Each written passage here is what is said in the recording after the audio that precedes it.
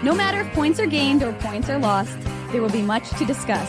For analysis regarding tonight's Winnipeg Jets game, here are Dave Minuk, Ezra Ginsburg, and your host, Drew Mandel. The Illegal Curve post-game show starts now.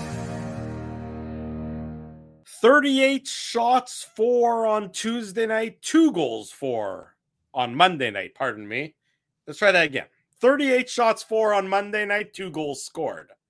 48 shots for on Wednesday night, 2 goals scored. I'm no mathematician, but that tells me that 58 shots are coming the Jets' way on Saturday night. The question is, will they score more than 2 goals? Good evening, Winnipeg. Good evening, Manitoba. For all those joining us live this evening on our YouTube channel and all of our social media platforms, we say good evening, universe, and welcome to the Illegal Curve post-game show. With Dave Minuk, with Ezra Ginsburg, I'm your host, Drew Mandel, here to discuss the Winnipeg Jets playing the right way, as the expression goes, but ultimately not getting any results. No finish, no victory in the win column. Gentlemen, good to see you both on this Wednesday night. Thank you for filling in for me on Monday when I was under the weather. Drew, I have a bigger question. Are you a mathematician, or a mathematician? Mathematician. It's a Simpsons line. I understand. People want to make sure that you put some clarity out there, Drew. Yeah, no. I mean, I deliberately called myself a mathematician because it's a Simpsons reference. Yeah, I'm with Drew there. I got that one. It was fine. He's fine. Thank you. Yes, thank you, Ezzy. I appreciate it. You know how I'm usually on Team Minuk, but every so often I have to back Drew up. Like 10% of the time, I'm there for Drew. 90% of the time, I'm there for Dave. I love it. That's enough. If I was a mathematician, I'd say those are solid numbers. Yeah, exactly right. I can't go wrong with those numbers whatsoever. The numbers that the Winnipeg Jets can go wrong with, again, is the 4-2 being on the losing side of the ledger. 2 goals for 48 on 48 shots. I mean, clearly you don't have to be, like I said, a mathematician to know that your shooting percentage there is under 5%. This is a Winnipeg Jets team that for the second game in a row, is getting shots on goal, but not getting any results for it. And ultimately, I mean, somebody would say that you play this way over an 82 game season, your results are going to ultimately be on the positive side of the ledger. And they're probably right. Unfortunately, for the Winnipeg Jets, they don't have 82 games left with which to get everything to equal itself out. They're down to 17 games, and Calgary, as we know, won against these Minnesota Wild last night. And the Winnipeg Jets, the first 1-0 game of the year, by the way. Like, I can't remember. I was asking Dave, like, if there have been 1-0 games, like, there's been a handful of them. Yeah, not very many, but because you don't see that. That's like early 2000s, like New Jersey Devils type of scores. Yeah, it's been a long time, I think, since you saw a 1-0 game. I'd agree with that. But this Jets team just continues to struggle. I mean, it's a loss. Everything else about it, if they didn't keep score in the game based on the number of pucks that go behind a goalie and past the goal line and into the net, you'd say the Winnipeg Jets should have won this game. But unfortunately, they didn't. And it's a results-oriented business, especially at this time of year where moral victories can only take you so far. They have 17 games left. They are fighting tooth and nail for a playoff spot. They're one of the worst teams in the NHL since January the 1st. They can't get goals when they need to get goals. And from my perspective, as I'm sitting here today, I'm looking at the big names, the guys who are paid the big dollars to score for this team, yet again came up short. And not only that, but Mark Scheifele, not to say that it was, the loss is on his shoulders, but when they're pressing for the tying goal, you just have to find a way to not give up that puck the way they did tonight that ended up with the empty net goal by Mason Shaw. The process is good. The results are not. And ultimately on March the 8th, that's all that matters.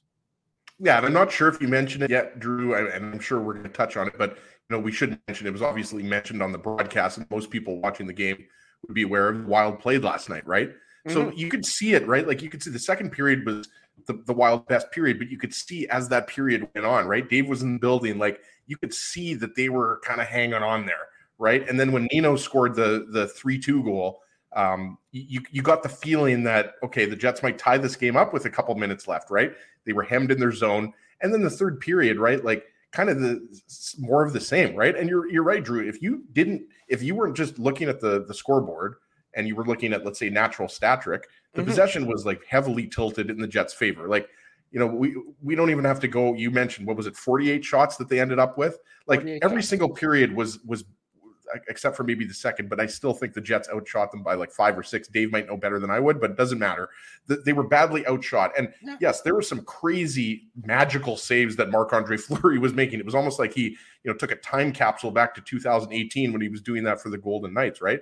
And funny enough, Ryan Reeves is his teammate on the Wild now, right? Because he, of course, scored the winning goal in whatever that was. Game 5, guys? What was it? Game 5 or Game 6 when he scored that tip goal? But the series only went 5 games. So there you go. So it was Game 5. I remember it was in Winnipeg because it was very nice out on the walk home, but it wasn't the happiest walk home. It was Victoria Day Monday, if I'm not mistaken. Yeah, that was very close. Or to maybe when the Sunday of the Victoria Day, Sunday of the Victoria Day long weekend or something. Ariella was born like a week later. Okay. But yeah, like Fleury was great. So, but you can call it whatever you want. You could say that they're goal lead, whatever. But also, I mean, Hellebuyck lets in a really weak goal. And again, you're not going to hang this on Hellebuyck because Hellebuyck is arguably the team's MVP this season, along with Josh Morrissey, right? Pick your poison. Maybe that's not the right word, but pick who you want the Jets MVP to be. It's Morrissey or Hellebuyck. Most people are going to say one of those two guys. So we're not going to, pick on Hellebuyck here. But the Ryan Hartman goal, I just don't know how that squeaks through his pads. Like, I mean, look, every good goalie is going to let in some bad goals. But Hellebuyck, his last, 4 games at home, previous to this game, the 3 games, he let in 5 goals, right? So he's really been struggling, and you don't expect to see it as much at home. You don't expect it to see it necessarily on the road either. But look, that was really the difference, right?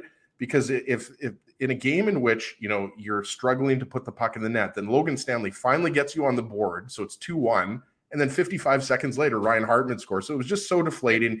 Yeah. And the Jets just couldn't, it's like even like late in the game there in the third period, Kyle Connor had that chance in the slot. I'm not sure if Fleury got a piece of it or hit the post or what, because it was tough. It was happening so quickly. But like Vladislav Nemesnikov, had a couple of really good chances earlier in the game from the slot. Like Morgan Barron had that really good chance.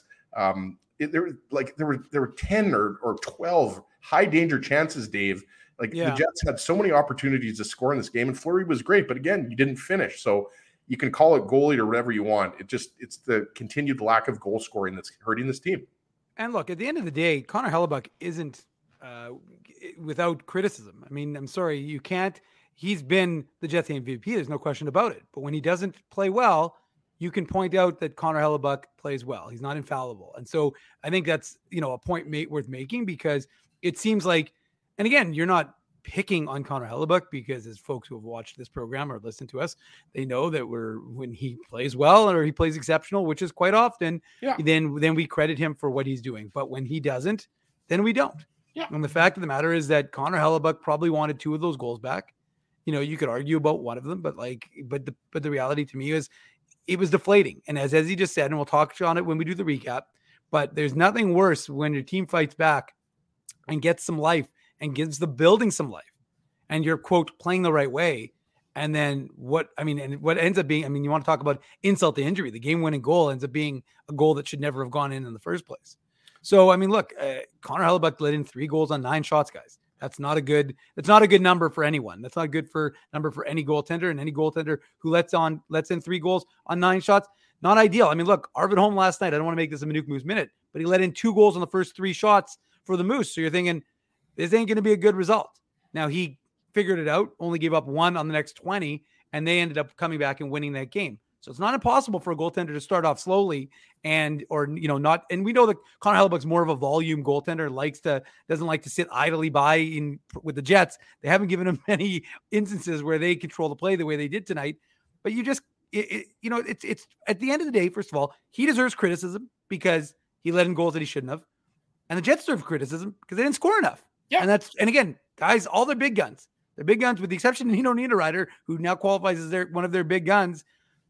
They've been absent. Like, sorry guys, you know Kyle what? Connor to me, Dave, is really fighting it. He hasn't scored since the Kings game. Like, he's a guy that's like he's creating space for himself and he's getting looks and he's getting shots, but he's a guy that seems like he's gripping his stick tight, as they say. Like, he seems like a guy who he knows that they're counting on him and Scheifele and Ehlers to score goals, and he looks like Drew. Really I just want to finish my point because quickly. Just thought I'd get that in there. Connor to me is one of those guys. It is, but I'm just telling you what ends up being though, boys, is that the last. If you look at the long list of the last little bit for this Jets schedule, the game against Edmonton, maybe the game against the Kings, are those mirages, and the rest of it is more likely an indication where the Jets have struggled to score. You know, I mean, not that Phoenix, I don't want to rip Phoenix Copley because I think he was the fastest King to ever win 20 games. But the fact is that the Jets haven't been able to score. So I'm not blaming Connor Hellebuyck entirely. I think he owns some of this loss. So how is Phoenix Copley the fastest King to win 20 games? I don't know. Well, I mean, to your point there, Dave, I think what you're saying is that the Jets have only really been able to succeed as of late in beating what I'll describe as mediocre to average goaltenders. I mean, because Phoenix Copley is a mediocre to average goaltender at best. Yeah. Jack Campbell in Edmonton is a mediocre to average goaltender at best. They both had lousy games when they faced the Jets, and those are the only times the Jets have been able to score.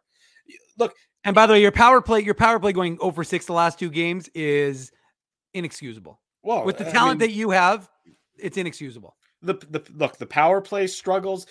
The Jets' best players, and of which I'm saying Hellebuyck, Scheifele, Connor, Ehlers. I'll even throw Morrissey in there, but I think he gets a pass for the most part. Blake Wheeler's still in that conversation. The guys that the team relies on to get goals and get important goals, timely goals. When was the last time this team got a really timely goal? You would say maybe it was going to be Nate Schmidt's goal on Monday night that gave them the lead. Well, then they ended up giving up that lead. So, I mean, yes, it was timely for a brief period of time. But again, a timely goal from one of the guys who are paid the most money to score a goal. It's been a while. And so from Connor Hellebuyck's perspective, yeah, that's a terrible goal to give up in tonight's game. And yeah, it turns out to be the game-winning goal. And yeah, it's definitely a deflating goal to give up, given that the Jets had just scored to cut the lead in half. No argument there. But if you're Connor Hellebuyck, you have to be thinking to yourself, night in and night out, I can't give up more than 2 goals because my team can't score for the most part, by and large. Exceptions, of course. It's got to be very difficult to play under that cloud night in and night out. I'm willing to give him a pass because more often than not, he's there for the team. It's Scheifele. When has Scheifele taken over a game or a shift since January 1st? Because, I mean, let's be honest, it's been since January 1st now. It's over 2 months. When has Scheifele taken over a game? When has Connor taken over a game? Ehlers, I'm convinced, is still injured, so you can understand maybe why he hasn't been able to take over a game. Blake Wheeler... Or more so that he's feeling the effects of the surgery. Right, he's not at full strength. Blake Wheeler can't take over games anymore. It's not in his skill set anymore. So, you have a Jets team that is just climbing uphill without a net every time they're trying to score a goal. And it's their biggest names that aren't pulling their weight, in my estimation. And you saw that tonight, especially with the struggles of the power play. I mean, it's just horrendous. That late, there's been a number of games now where the Jets have had late power plays. And they not only do they not even get close to scoring, they can't even get set up. It kills momentum. It actually does the opposite, right? Like sometimes when you don't score in a power play, it gives you momentum still if you generate a lot of scoring chances, right, boys? And I think, Drew I agree with you, by the way, Drew, and you made, I think, a good point when you mentioned, Niederreiter. Like, it's not a coincidence that he's one of the newest Jets, along with Nemestikov, and they are the most noticeable and the most impactful, right? Because you have a lot of guys that are in slumps, and, we don't have to beat the dead horse because, it's something we've talked about, I think, on the last 2, if not 3 shows, like what's going on with Ehlers, and I still don't buy the ice time, I realize that's kind of the narrative that the Jets and I guess the media have had to adopt. But like this kind of idea that Ehlers isn't playing as much because of, the fact that he had sports hernia surgery, like he's been back in the lineup for 2.5 months now. Yeah, but I don't think he's back at full strength. I don't know. He did have like a point. He was a point a game player for the first 16 games. That's true, I suppose. But that's kind of my point, though. Not just the production, but this kind of like it. I guess what I'm saying is it kind of sounds like an excuse to me, right? Like, and if he's not getting the power play time, okay, then his ice time's not going to be there. But we're talking about 5-on-5. But regardless, there's a lot of guys on this team that need to start scoring. Like it's just simple as that. So yes, like great. You put a lot of rubber on Marc-Andre Fleury. Well, if you followed Marc-Andre Fleury throughout his whole career with the Wild, the Golden Knights, and the Penguins, he loves a lot of rubber, right? Like, don't forget Chicago, Ezzy. Well, oh yeah, he had a great tenure with Chicago there. What a joke. But no, I mean, this guy loves to face 35 plus shots, 40 plus shots, right?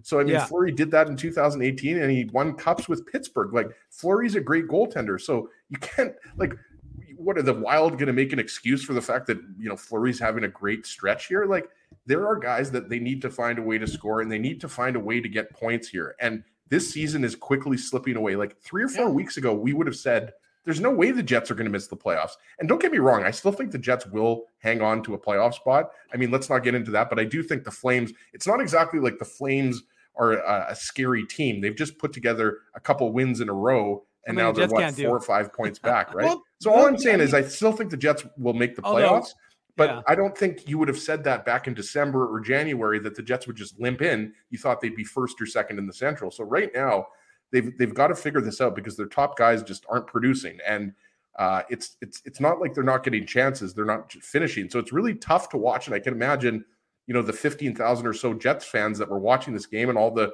you know, tens of thousands that were watching it on TV are frustrated because you look at the shot total and you're like, why can't these guys score more goals? They should have probably had 5 or 6 goals on Fleury tonight.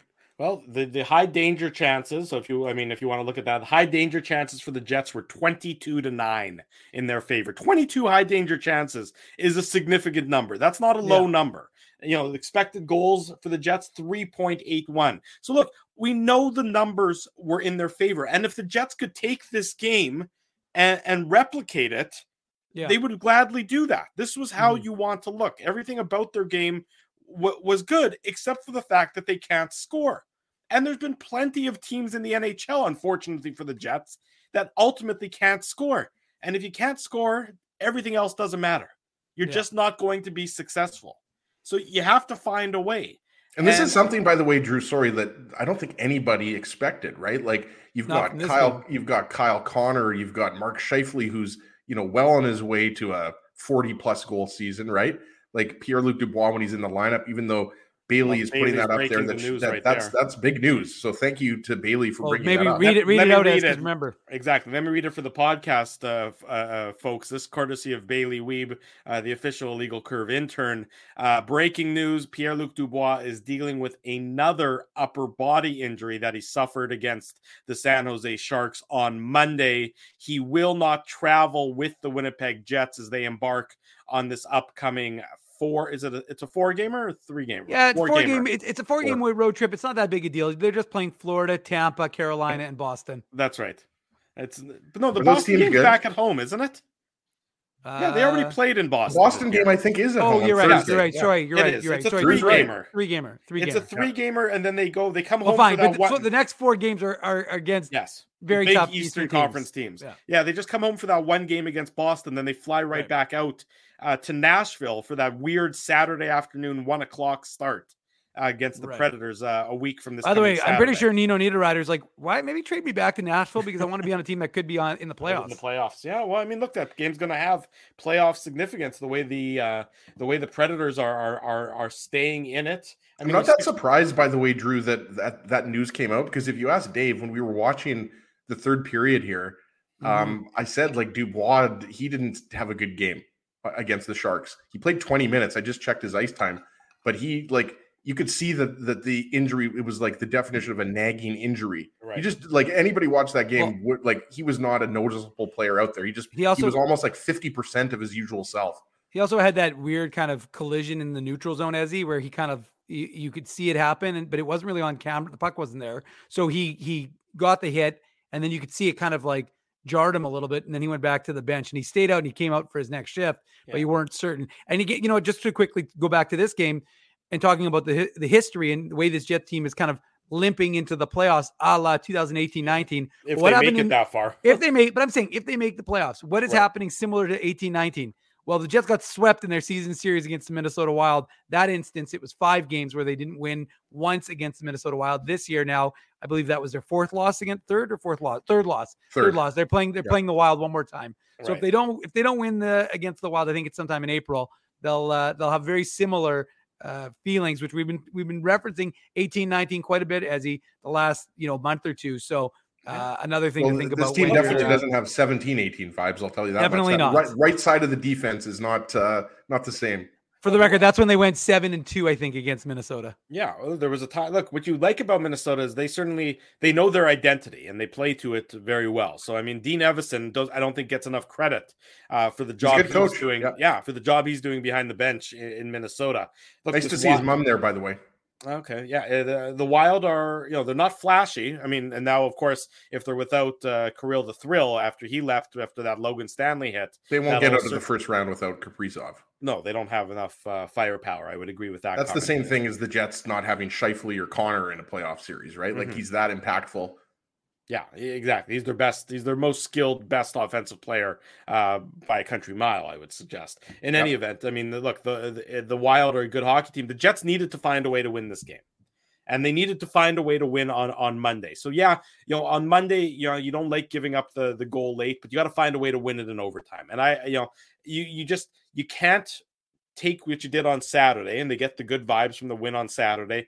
And they have 2 winnable games Monday, Wednesday, one against the San Jose Sharks team that is playing out the string. And then the Wednesday game against the Minnesota Wild, as in tonight's game against the team on the second half of a back-to-back. And you somehow only get 1 point out of those 2 games. That's just not good enough. No, it's just not good enough. You have to especially find when you a way. have the schedule that you have coming up. And now, Drew, without Pierre-Luc Dubois, and I'm sure we're going to talk about this quite a bit on Saturday morning show, in addition to previewing the game against the Panthers and the Lightning. But like Nemestikov, I thought, like I told Dave, like he's not who you want to have as your second line center. Ideally, he's a guy that can fill in, and he had scoring chances tonight, right? Yeah. So Nemestikov is like, it's fine, but like, to not have Dubois for this stretch coming up is a huge it's a difficult pill to swallow for the Jets because it's Winnipeg Sports Talk, they were talking about it today, like happy second anniversary to Winnipeg Sports Talk, by the way.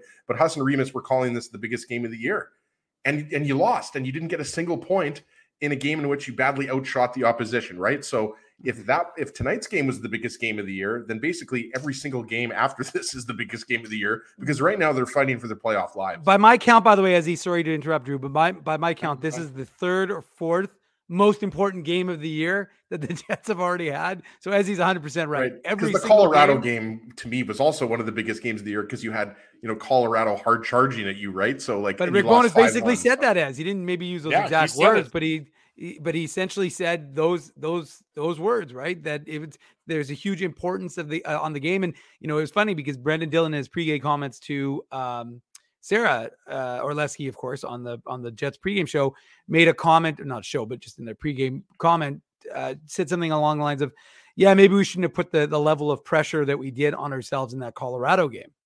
In terms of the importance and stuff like that. And look, Colorado went out after, hitting a little slide themselves and they pumped those same San Jose Sharks that had beaten the Jets. I think they beat them 6-0. So look, all the teams around the Jets are winning.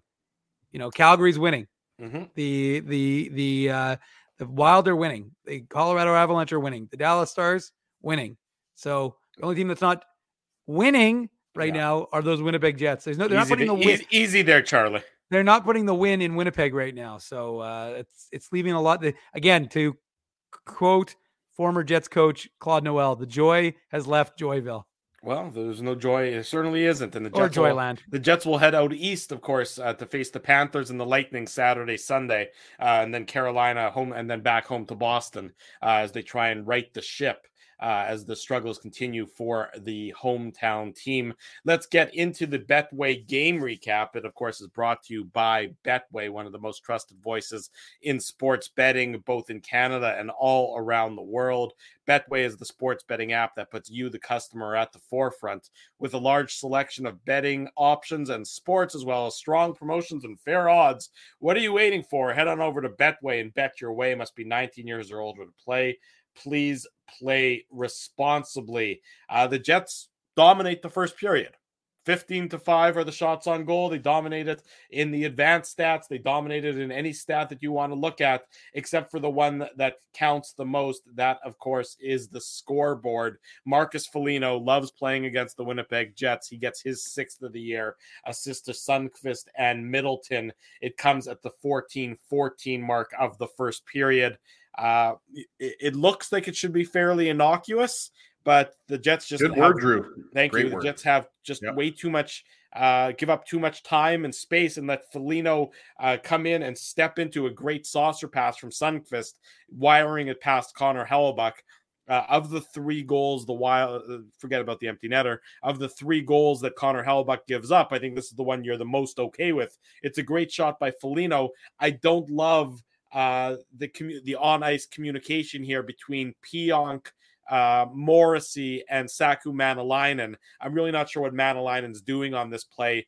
Sort of, if he stays where he was, in my estimation, he's in a better position. Then he sort of goes and he chases Sundqvist, but Pionk is there and seemed to be in a good position to handle Sundqvist, and instead it leaves a big space for Foligno to step into a shot.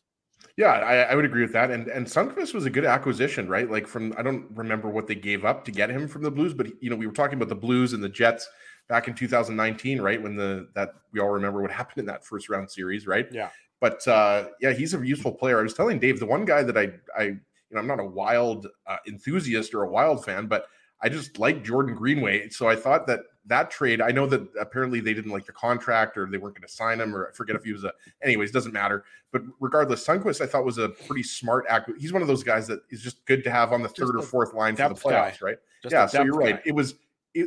Like we always hear the coaches talking about the gap. Our gaps were good, everything like that, the cliche, right?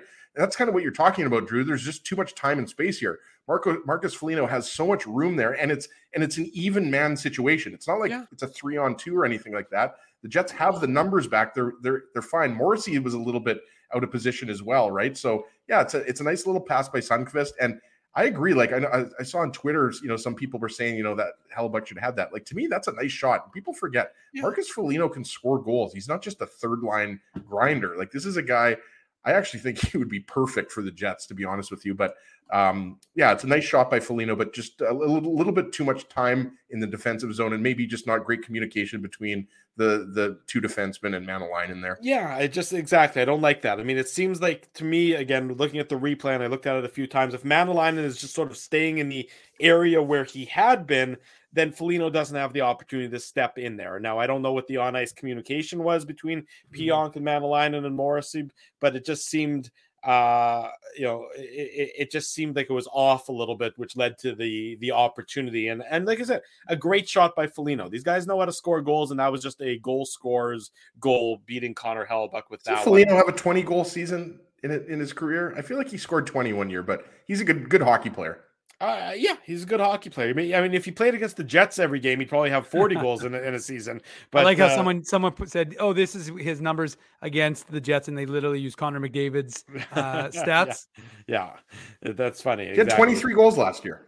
Yeah, he's a decent hockey player. 23 goals, and he's on your third line. I don't know if that's the second. I'm pretty sure that is the third line, right? So, I mean, Foligno is a really good player. I just think he's a guy who drops the gloves, right? So people have this kind of.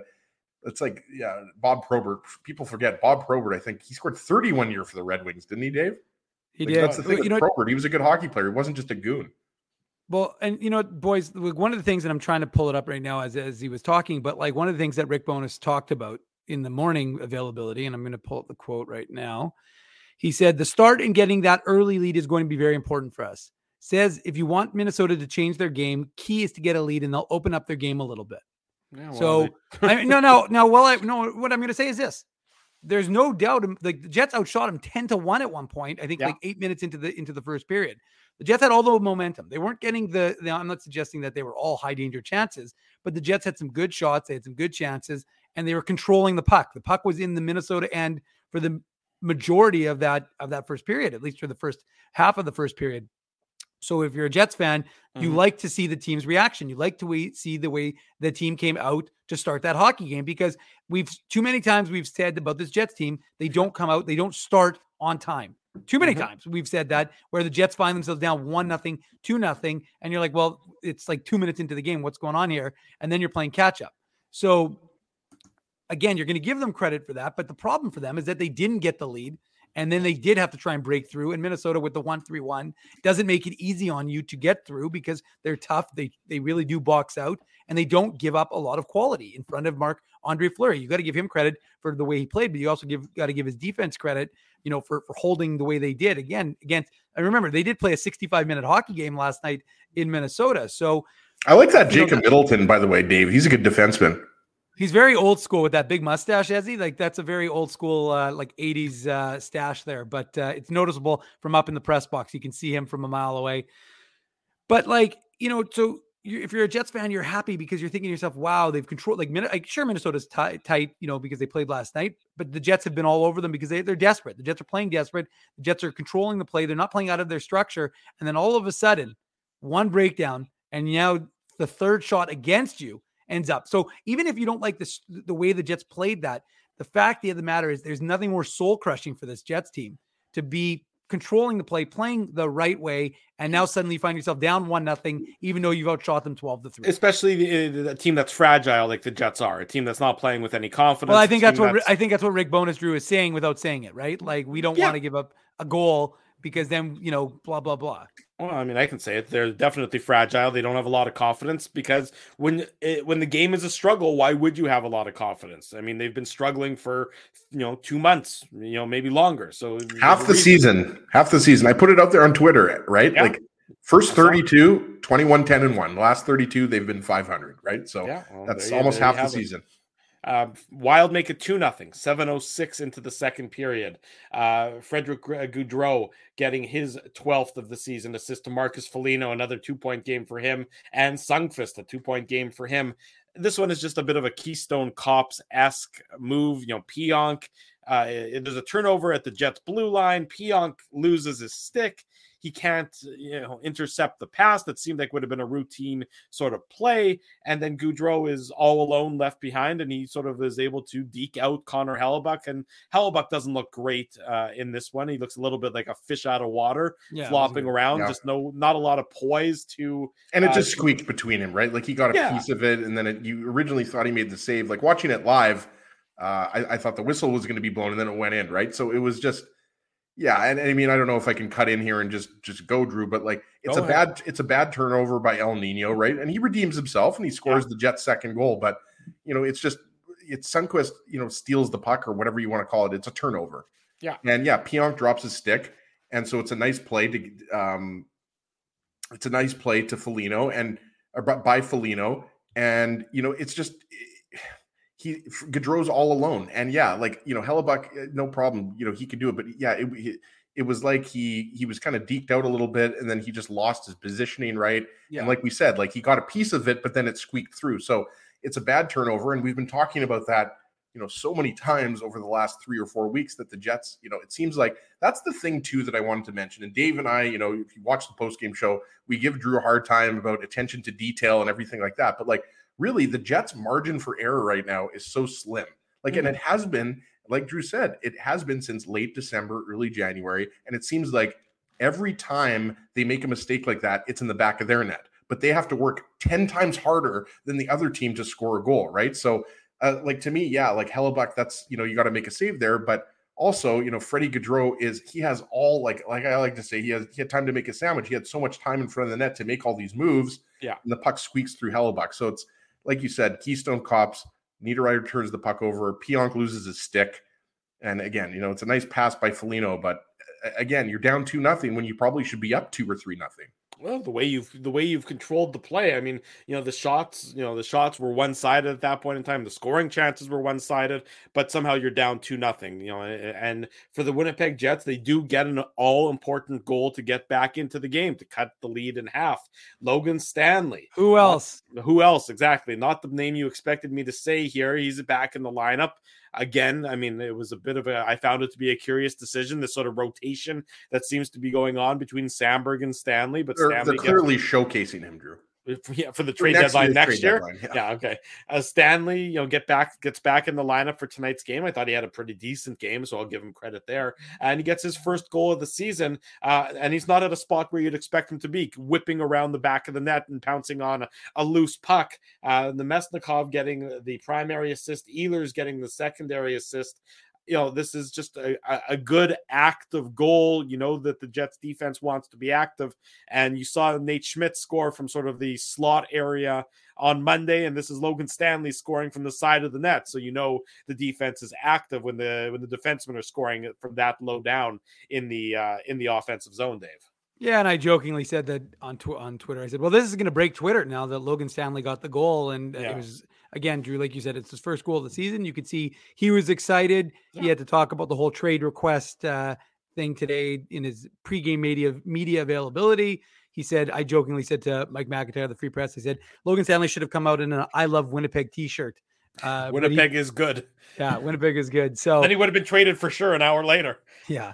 But anyways, so look, I mean, he answered the questions and he said what he needed to say. And now that conversation is done for the rest of the year.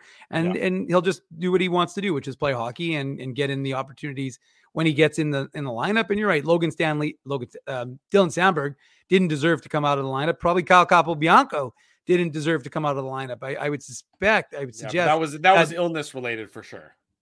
Well, maybe. Well, I mean, he said he was sick. I know. I'm just kidding. But I'm joking. But there's been like some conspiracy theories. Like people are like, was he really sick? Okay, when the coach says a guy's sick, let me just stop you right there. No, but anyways, I don't really. You don't need. I know. You don't need to qualify it. It's fine. Let me just say it. When the coach says a player's sick, that means they're sick. It's not some sort of grand conspiracy theory that everyone's involved in.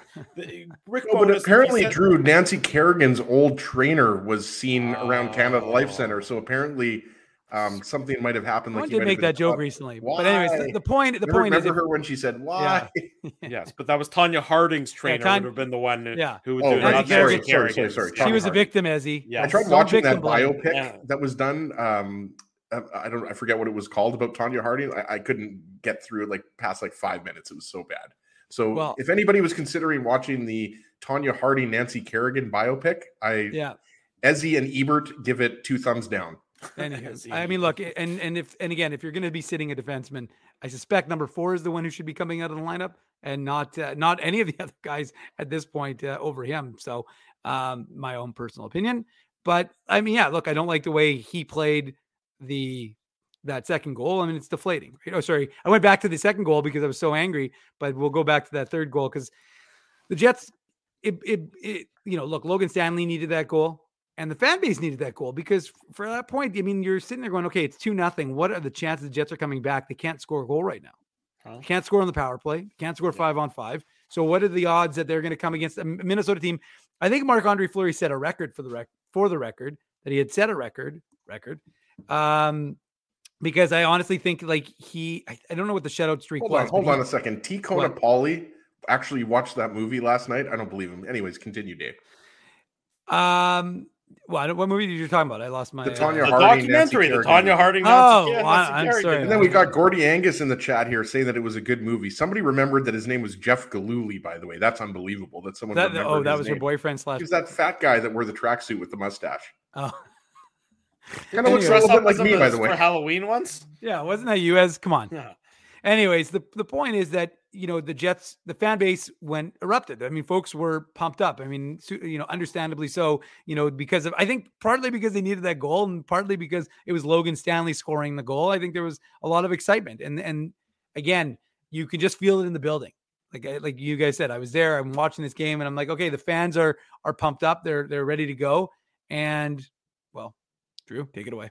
Well, unfortunately, 55 seconds later, the any air that was in the balloon got quickly deflated. This is the game-winning goal. It's just an awful, awful goal. Ryan Hartman, his 10th of the season. Ryan Hartman's also a guy who likes playing against the Winnipeg Jets. Didn't he have a 5-point night against the Jets when he got acquired by the Predators? The Predators. Right at the Is trade he related deadline. to former Jet 1.0 Mike Hartman? I don't believe so. But he had a 5-point night when right after he was acquired by the Predators back in, that was 17-18. I think it was a 6-5 Predators win. Wow. Right after the trade deadline, if I'm not mistaken, a few years back. Somebody You have obviously not killed as many brain cells as I have, Drew, because there's no way I would have remembered that from 6 years ago. But yeah, I do remember that game though. Somebody fact check me on that one. And also, I might add, wasn't that right around the same time the Jets got Stastny? Yes, it was right after. It was the first game after the trade deadline. Might have even been the night of the trade deadline. Yeah. Jets got Stastny and the Predators got Ryan Hartman. Yeah. Hartman came over from Chicago, right? Yeah. Isn't that where he was Chicago? Remember Scotty Hartnell had a good game there too. Yeah, that sounds right. Towards the end of his career, yeah. Yeah. Anyways, Hartman, his 10th of the season, assist to Kaprizov, and Middleton again. Middleton having 2 assists in tonight's game. Look, and this is just a goal that cannot go in. And Connor Hellebuyck would be the first to tell you that it cannot go in. It's a bad one to give up.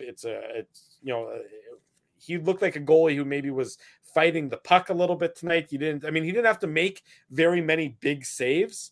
I mean, I'm trying to think about any sort of grade A. He made a nice save early in the third period. On an in-tight chance. I think it was a backhand short side in-tight chance. But he didn't have to make a big number of saves because the Jets controlled the majority of the play. This one can't go in. And it does. And then he gets the Bronx cheer on the next save he makes after this one.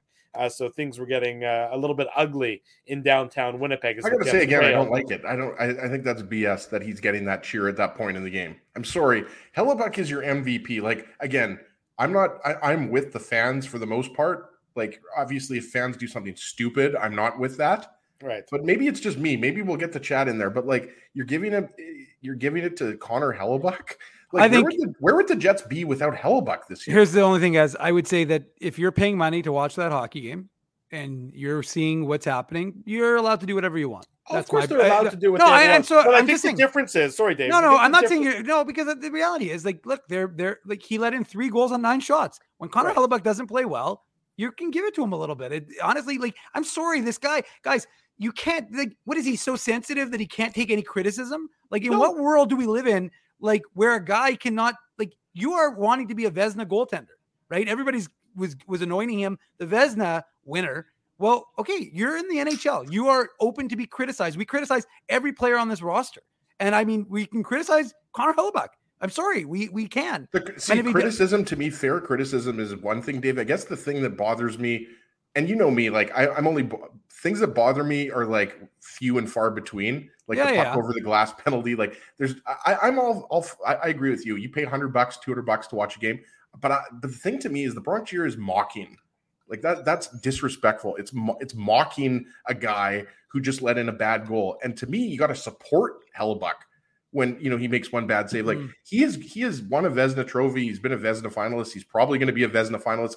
I don't like it, but we don't have to spend that much time on it. I think this is right. Chuck Winnipeg said fans are really frustrated. They are. And I mean, the fans, and the way the fans are going to express that frustration is through a Bronx cheer when the goalie is struggling. And for the record, it wasn't just a Connor Hellebuyck. I mean, guys, I don't know if they play it during a Bronx Park cheer, by the way. Yeah. In Winnipeg, it could be. Yes, that would be fine. But on Henderson Highway, shout out Elmwood. The point is, Drew, what I was going to say, though, is that it wasn't like it was only Connor Hellebuyck that was getting the ire of the fans. I mean, when the power play stunk, and it stunk tonight, when the power play wasn't good, the fans booed the power play. So, I mean, like everybody is open and I'm fine with that. I guess, I don't know. It's just something about it. I'm just being honest with you guys. Yeah, I understand. I don't because it's Hellebuyck and he's your MVP. He's played more games than anybody else in the league this year. And as Dave has mentioned many times, basically since he entered the league, I don't know. I just think it's kind of like, it's a bad goal. Be unhappy with it. But the Bronx cheer just to me is like, you reserve that for like really I understand. But I don't know that, situations where they deserve to be booed. I think they're just like giving it. Again, it's like what I said the last time this happened. I think it's a lot of it is directed at this team in total. Like, I don't think it's just a Connor Hellebuyck there. I think the fans are just. I think it's an opportunity because there's a whistle, the play stops. The fans have an opportunity to express their displeasure, and I think that's what they're doing. People say, "Oh, it's not." I don't think it's entirely at 37. I don't think 37 is above criticism, is what I would say. But I think that a lot of this is I just don't want a Patrick Waugh, Mario Tremblay situation. No, I don't think you're going to get that. I think he's only got 1 year left on his contract after this year. Yeah, he's going to be in Detroit anyway, so it doesn't matter. The point is, timestamp this one for that. Dave's joking, by the way. I'm not sure. But anyways, the point I was going to say is that I just think that the fans are fed up.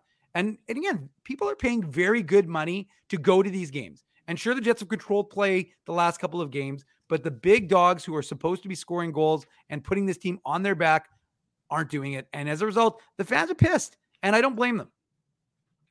Jets make it 3-2. It comes at the 17-15 mark. It was a very busy second period. Clearly, Nino Niederreiter getting his 20th of the season, assist to Nate Schmidt and Kyle Connor. You have to like a lot about Niederreiter's effort here. He's going hard to the net, which is what the MO on him has been since the Jets acquired him. He goes hard to the net. He sort of really makes a nice catch and then almost catches it and then drops it at his feet. Catch and release, just like Dave does on the Lake Winnipeg waters. It's really what it looked like. The NHL version of doing that with a puck, and he drops it at his feet and then he bangs it past Marc-Andre Fleury. Nothing flashy about it. Nicely executed in that he's able to sort of make that the move in one swift motion, and an all-important goal for the Jets to cut it from 3-1 back to 3-2 late in the second period. I should have said, and I apologize for missing out on this, that the Logan Stanley goal, because it's his first of the season, that is our Seagram shot of the game for tonight, although it certainly isn't much of a shot, but it's a nice play, goal, the player in the right place at the right time. So the Logan Stanley goal is the Seagram shot of the game. Seagram's VO, masterfully blended, distinctly Canadian, available wherever any of your finest liquor products are sold. So I should have mentioned that, and it's 3-2 after 40 minutes, and the Jets are going to have to. Hold on, are you not throwing to Dave right here to talk more about that goal? Go ahead, you can talk about it. Sorry. No, I mean, you kind of stole my thunder a little bit there. No, I'm joking, but no, I mean, it's first off, Nate Schmidt is streaking. He's on a 2-game point streak, so you got to love that. Mm-hmm. But like Niederreiter, that's exactly, you're right. It was a skilled, just to get control of that puck. Yeah. Because Schmidt's he's kind of turning and he's putting the puck on net, which is good. Yeah. That's what the Jets need to be doing right now. And they did a lot of that tonight. But yeah, like Niederreiter is a big boy. He has that long reach, and he just does, uses the reach and puts it past Fleury. So, he's had an impact right away. And it's unfortunate that the Jets aren't getting goals from the usual cast of characters like Scheifele and Connor and Ehlers.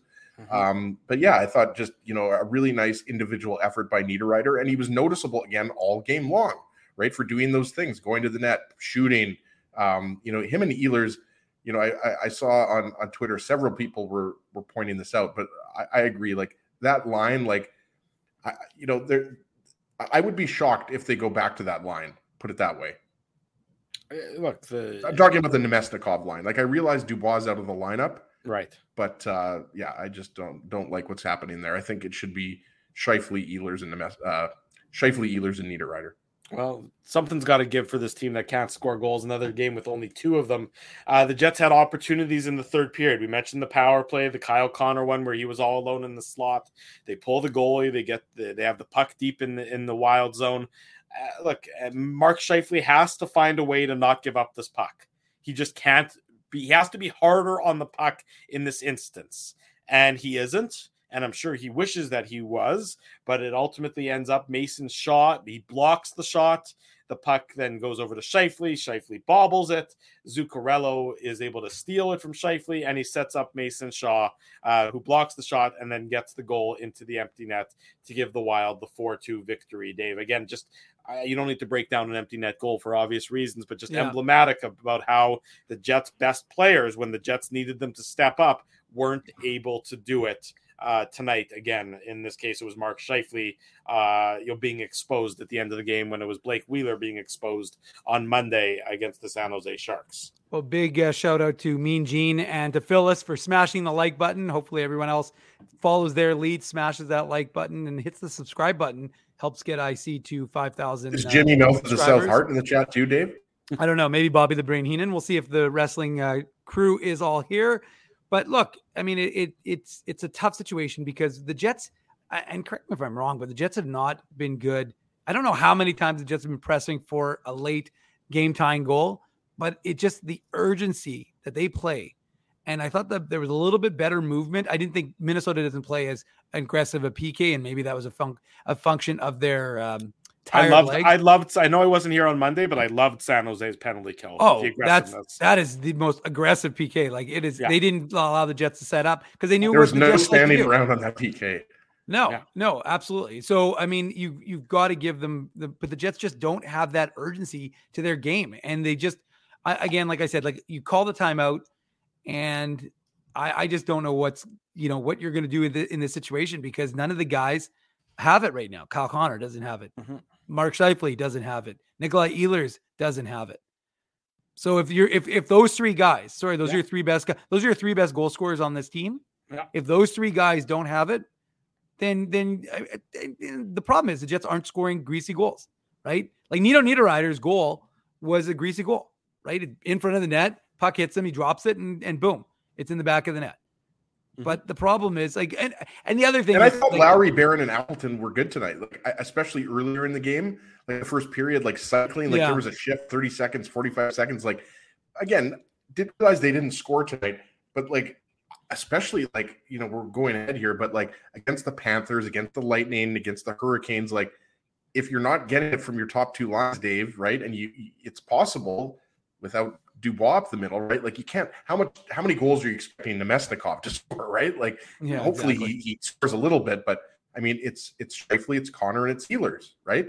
And so I think Lowry, Barron, Appleton, like that's going to be a line that Rick Bowness is going to depend on heavily, not just defensively, but offensively. But yeah, these next games against all playoff teams, or I guess I don't know if the Panthers are in a playoff spot right now, but regardless, three really good teams, three of the best teams in the East, and the team that still could make the playoffs. This is season right here, right? Like if you lose 3 of 4 games here, I'm not saying you're going to miss the playoffs, but you're definitely not going to be finishing, top 2 in the division. Look, they can't lose 3 out of 4 games for the next 17 games because then I'll tell you for sure they won't be in the playoffs. I mean, that's where they need to go. They need to find a way to string together some wins. And we'll talk about it's going to be hard to win more than 2 against these teams, Drew. Well, you have to find a way. I mean, you have to find a way. And we'll talk more about the upcoming schedule on Saturday morning's Illegal Curve Hockey Show, 9 a.m. back here on our YouTube channel, so you can schedule that accordingly. I mean, you got these next 4 are tough, but then the rest of March is not difficult. The rest of March is where you have to make hay. The rest of March, you got a non-playoff Predators team, a non-playoff Blues team, a non-playoff Coyotes team, a non-playoff Ducks team, a Kings team that, sure, they're in the playoffs, but you expect that you're as good, if not better than them, and then 2 non-playoff teams in the Sharks and the Red Wings. So after this next 4, then you got 7 in a row that are basically against teams that you are equal to, if not better than, at least currently in the standings. So, find a way. You got to start. This is where you're going to make the hay. It's going to be right now, from now through the end of the month. That's when you're appropriately, Drew, starting against Paul Maurice. Well, you know what? Maybe they'll find some motivation in that. Maybe that'll be the loose style of Paul Maurice, because we know that his teams generally don't play great defense. Maybe that'll be the panacea that the Winnipeg Jets are looking for, because it certainly wasn't tonight, despite putting 48 shots on Marc-Andre Fleury, despite winning the on the scoreboard, and all the scoreboards that don't count. The one that does count saw Minnesota 4, Winnipeg 2. That has been the Betway game recap, brought to you, of course, by Betway. It's simple, fun, and safe to bet with Betway. So head on over to Betway and bet your way. Must be 19 years or older to play. Please play responsibly. When we come back on the Illegal Curve post-game show, we'll do some contest giveaways. We'll read some of the comments from the Winnipeg Jets dressing room and whatever other shenanigans we come up with. I suspect Minuk has also got a Minuk Moose Minute for us, salivating like the dog that he is. Drew Mindell, Dave Minuk, Ezra Ginsburg with you on this Wednesday night. It's the Illegal Curve post-game show. Don't go anywhere. Much more to come. Jerry Seinfeld, Chris Rock, Jon Stewart, Dennis Miller, Brad Garrett, the biggest acts and all the up-and-comers. They've all made their mark at Rumors Comedy Club, North America's longest-running independent comedy club. Rumors has kept Winnipeg laughing for over 25 years. When was the last time you laughed out loud? Make it a great night out with friends, or book your office or birthday party, even a fundraising event at Rumors. Get all the details and dates on upcoming shows at rumorscomedyclub.com. He winds up. Oh, looks like Ezzy took that one right in the choppers. A blistering fast puck hurts like HE double hockey sticks. That's why I let the pros at Linden Market Dental Center turn my yow into wow. Get your brilliant smile back with state-of-the-art restorative and cosmetic dentistry from real pros. And remember, always wear a mouth guard. Now that's solid on ice advice. Learn more at lindenmarketdentalcenter.com. Creating smiles for life. Whoa, Ezzy, everything okay? You look stressed. Of course I'm stressed. We're moving, the house is upside down, the kids failed miserably at packing the fine china, and my life is in chaos. Chaos! Yes, that does sound like a problem. What am I going to do? Ezzy, relax. Rolly's Transfer Moving and Storage is the answer. With 60 years of experience in moving Manitobans and a track record of exemplary customer service, one call to Rolly's and your stress is gone. No job is too big or too small. Just visit Rollies.com and they will take it from there. Thanks, Dave, and thank you, Rollies Transfer Moving and Storage, online at Rollies.com. Dave, my man, why are you in the car already? It's hours until game time. Drew, it's because I'm stressed out right now, driving around downtown Winnipeg, looking for a parking spot, and I'm not finding one. I've lost Ginsburg. I don't even know where that guy is right now. Dave, haven't I taught you anything? Do what I do. Pre-book your entire month's worth of game day parking with the Grid Park app. It's super easy to use and saves me both time and stress. Well, Drew, I'm not independently wealthy like you are. So I'm sorry that I don't have millions of dollars to pre-book my parking month in advance. What's that going to cost you? $25? How about $5? Come on, $5? No way. $5. I'm not telling you a lie. And our listeners can get a free park with the new special promo code Illegal Curve. Guess what? There's more. There's more, Drew. You're lying to me. What more could there be? Grid Park now has underground parking, so my car can stay warm during the game. So wait a second. All the driving around I do, looking for parking, minus 40, you're telling me I could be toasty warm in a car after the hockey game? That's exactly what I'm telling you. Underground parking. Just download the Grid Park app. That's GRYD Park and use the code Illegal Curve. All one word. You'll park for free your first time. Hi, it's Drew from Illegal Curve here. Selling your home can be stressful, but it wasn't for me. Thanks to my friends at Zappia Group Realty, they made the process so easy. My home sold within 48 hours and with multiple offers. Zappia Group Realty took care of everything with their exquisite customer service and attention to detail. If you want to sell your home for more in less time, get started by talking to Frank and Mauro Zappia of Zappia Group Realty. Online at zappiagroup.com. For 3 generations and over 80 years, Tough Duck has been making apparel that works and plays as hard as the people who wear it. From jackets to work boots and everything in between, Tough Duck's clothing can handle the harshest environments, even the Illegal Curve Hockey Show. Work to live, live to play. Visit toughduck.com. 10 minutes after the top of the hour, welcome back to the Illegal Curve Hockey Show. Drew Mandel, Dave Manouk, Ezra Ginsburg with you. After tonight, a couple nights off for us, so you can enjoy some quality time with your family, because it gets real busy come Saturday, Sunday. Saturday morning, the Illegal Curve Hockey Show, 9 a.m. Saturday night after the Jets and the Panthers, right around 8:45 p.m. And then again, Sunday night, right around 8:45 p.m., the Jets and the Lightning. So a very busy weekend in store for you, chock full of quality time with your friends at Illegal Curve. Maybe Dave M and I will head to Boynton Beach, Florida, like we were during the 2015 draft. Well, it seems like that might be something you'd want to discuss with your families, considering it's 2 days from now. But you do you there, Mr. Ginsburg. Oh, we were doing it up at Del Boca Vista Phase 3. Let me tell you, we were cruising around in Gary M's Beamer. We went to a Miami Marlins game with Weber, aka Kenny. It's a great little trip. Dave, as he publicly urinated on the beach, it was fantastic. That's not true. That was about 10 years earlier. Drew knows that story, the St. Paul Fountain story. No, I'm pretty sure it did happen. In fact, I've got a picture of it on my phone. Dave's phone is the most reckless piece. Dave is Oh yeah, reckless. Dave has everything. Everything. If you ever want to blackmail somebody, just call Dave, because he's got apparently an entire digitized library of blackmail photos and other things. But Dave M is clearly reckless. He looks innocent there with his head on fire, but he really is not innocent at all. Dave is like Bob Woodward. If Bob Woodward was evil, I suppose, in that case, yes. I'm evil Bob Woodward. No, Dave's not evil. He has the enough information on that phone to possibly ruin a few people's lives. But yes, Dave keeps everything in that phone.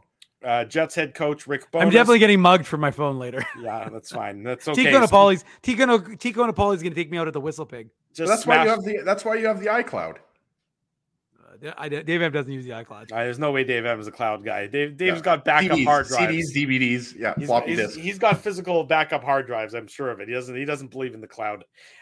Rick Bowness, quote, one of the best games we played all year, dominated them. Rick Bowness thinks that the Jets are going to be just fine if they continue playing the way they did against the Minnesota Wild. That tweet courtesy of our buddy Sean Reynolds. The last part of that, by the way, Drew, is not untrue. If they keep playing like this, they are going to have the results. But to say that was one of the best games they've played all year, I don't know what game. I mean, what else is he going to say? But I wouldn't say it was one of their best games of the year. Well, it's one of the best. How is it one of your best games of the year when you lose? Well, I mean, because they lose. I mean, he's saying the process is good enough. Yeah, the process. Okay. Exactly. Because that's what you need at Game 65 is to be able to hang your hat on some hollow victory. Well, that's what you're doing. You're looking for hollow victories. Here's the full quote, courtesy of Murat, who just tweeted. He must have known I was waiting for the full quote. So thank you, Murat. As a result, I'm going to acknowledge you in public next time I see you.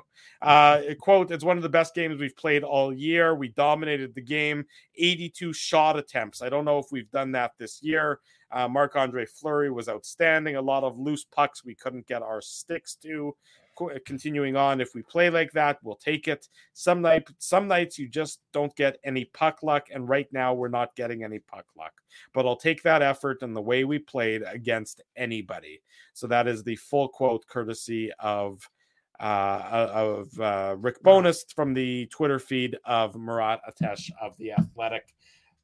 Look, he's right. If the Jets played 82 games that looked like that, they would be a very good hockey team. The problem is they don't play 82 games that look like that. How many of the next 17 games are they going to play that look like that? Because it hasn't been like that for a lot of January, a lot of February, and a lot of March.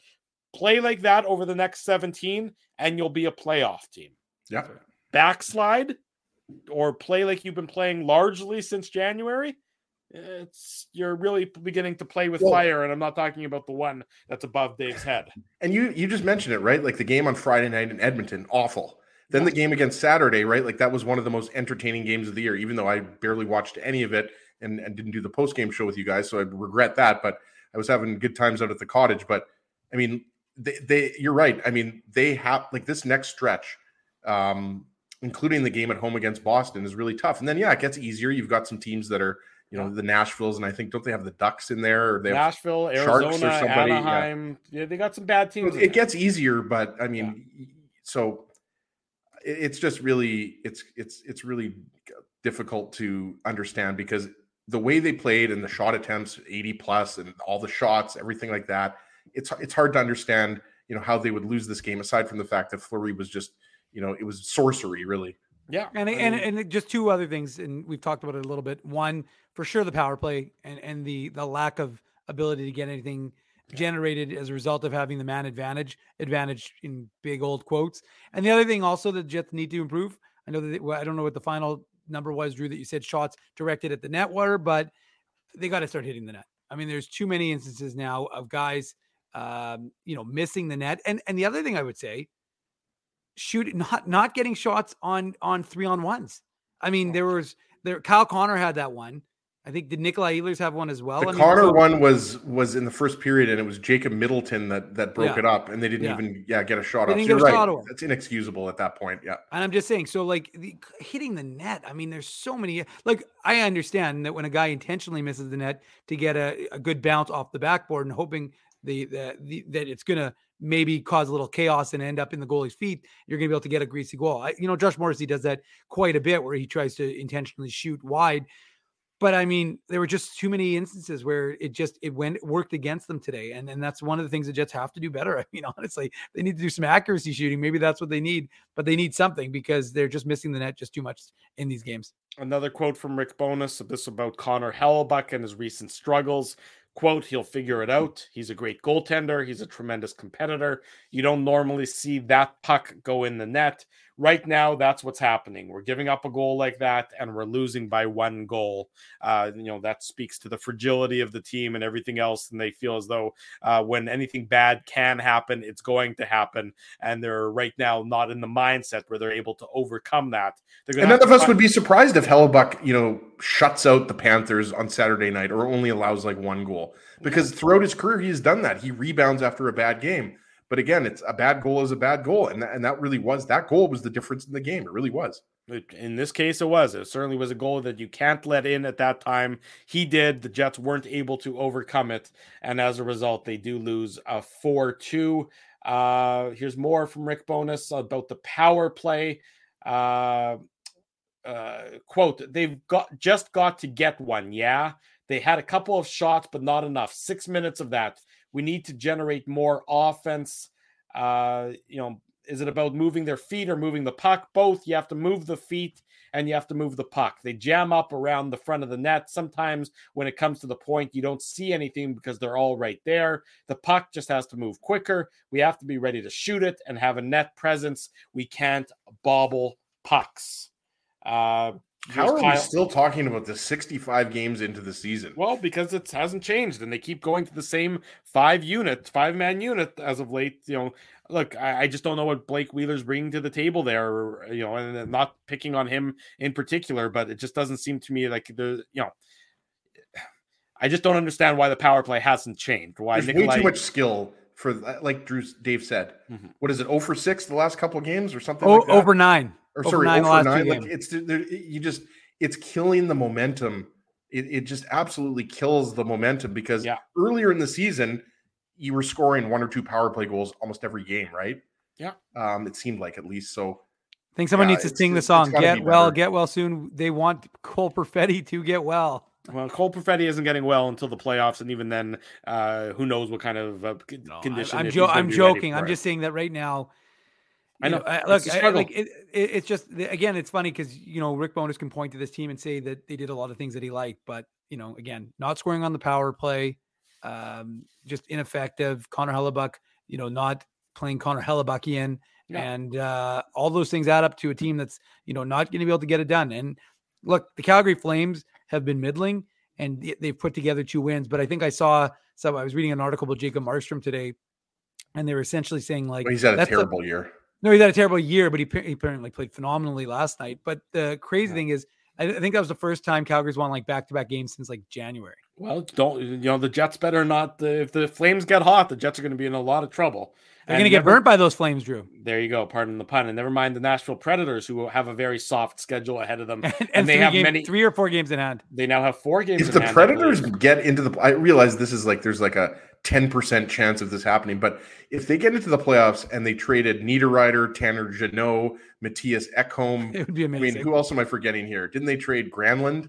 Yeah, to Pittsburgh. Right? So if they get into the playoffs with basically their AHL roster, that would just be incredible. 6-3 I don't think it's going to happen. 6-3-1 in their last 10. They are, and they. Tico Napoli saying that we can go to the Whistle Pig, but as everybody knows, the Whistle Pig in Transcona closed. What is opening up though? Salties, Winnipeg Beach. I saw the buildings. Had someone send me a picture. So I think there's a Leopold's too, and we'll be meeting at Salties for some food there, folks. There we go. Let's do some contests. Sure. We're well over the hour mark here of the podcast. Ezzy, Tough Duck hardest hitting comment. Who are you giving it to tonight? We are going to give it to, and I hope I pronounce Andrea's last name properly, Kohak. Or Kohach. Fans are getting sick of either the Jets are playing not too bad, but goaltending is questionable. When goaltending is good, the rest of the Jets stink. Can't seem to get both together.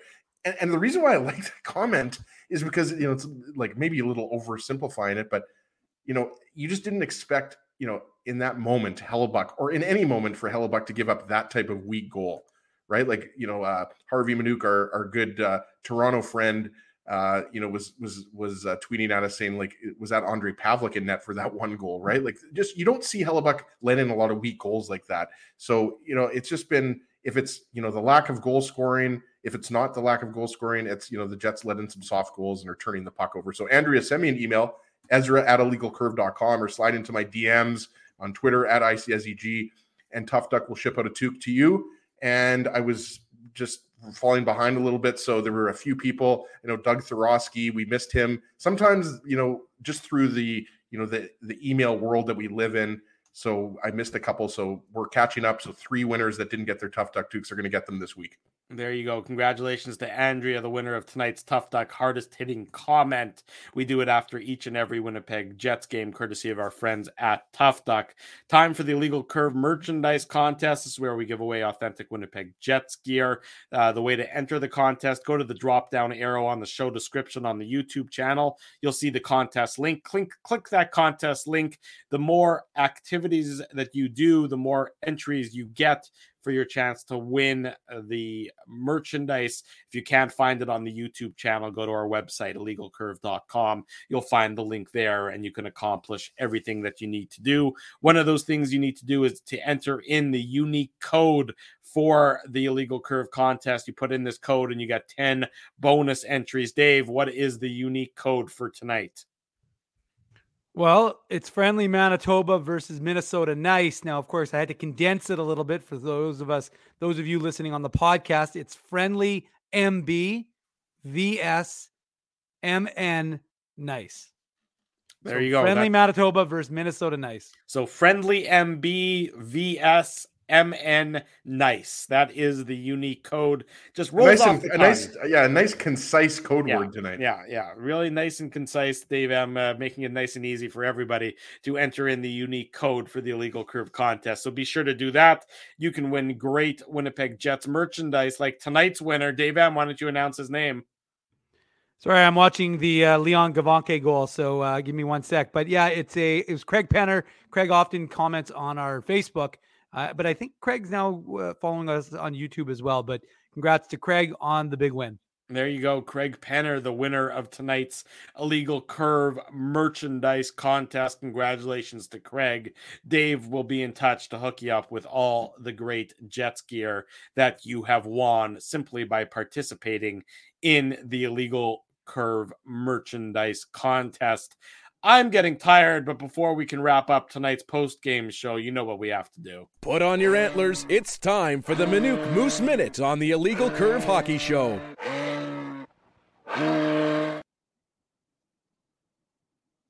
That would be your cue, Dave. To unmute yourself.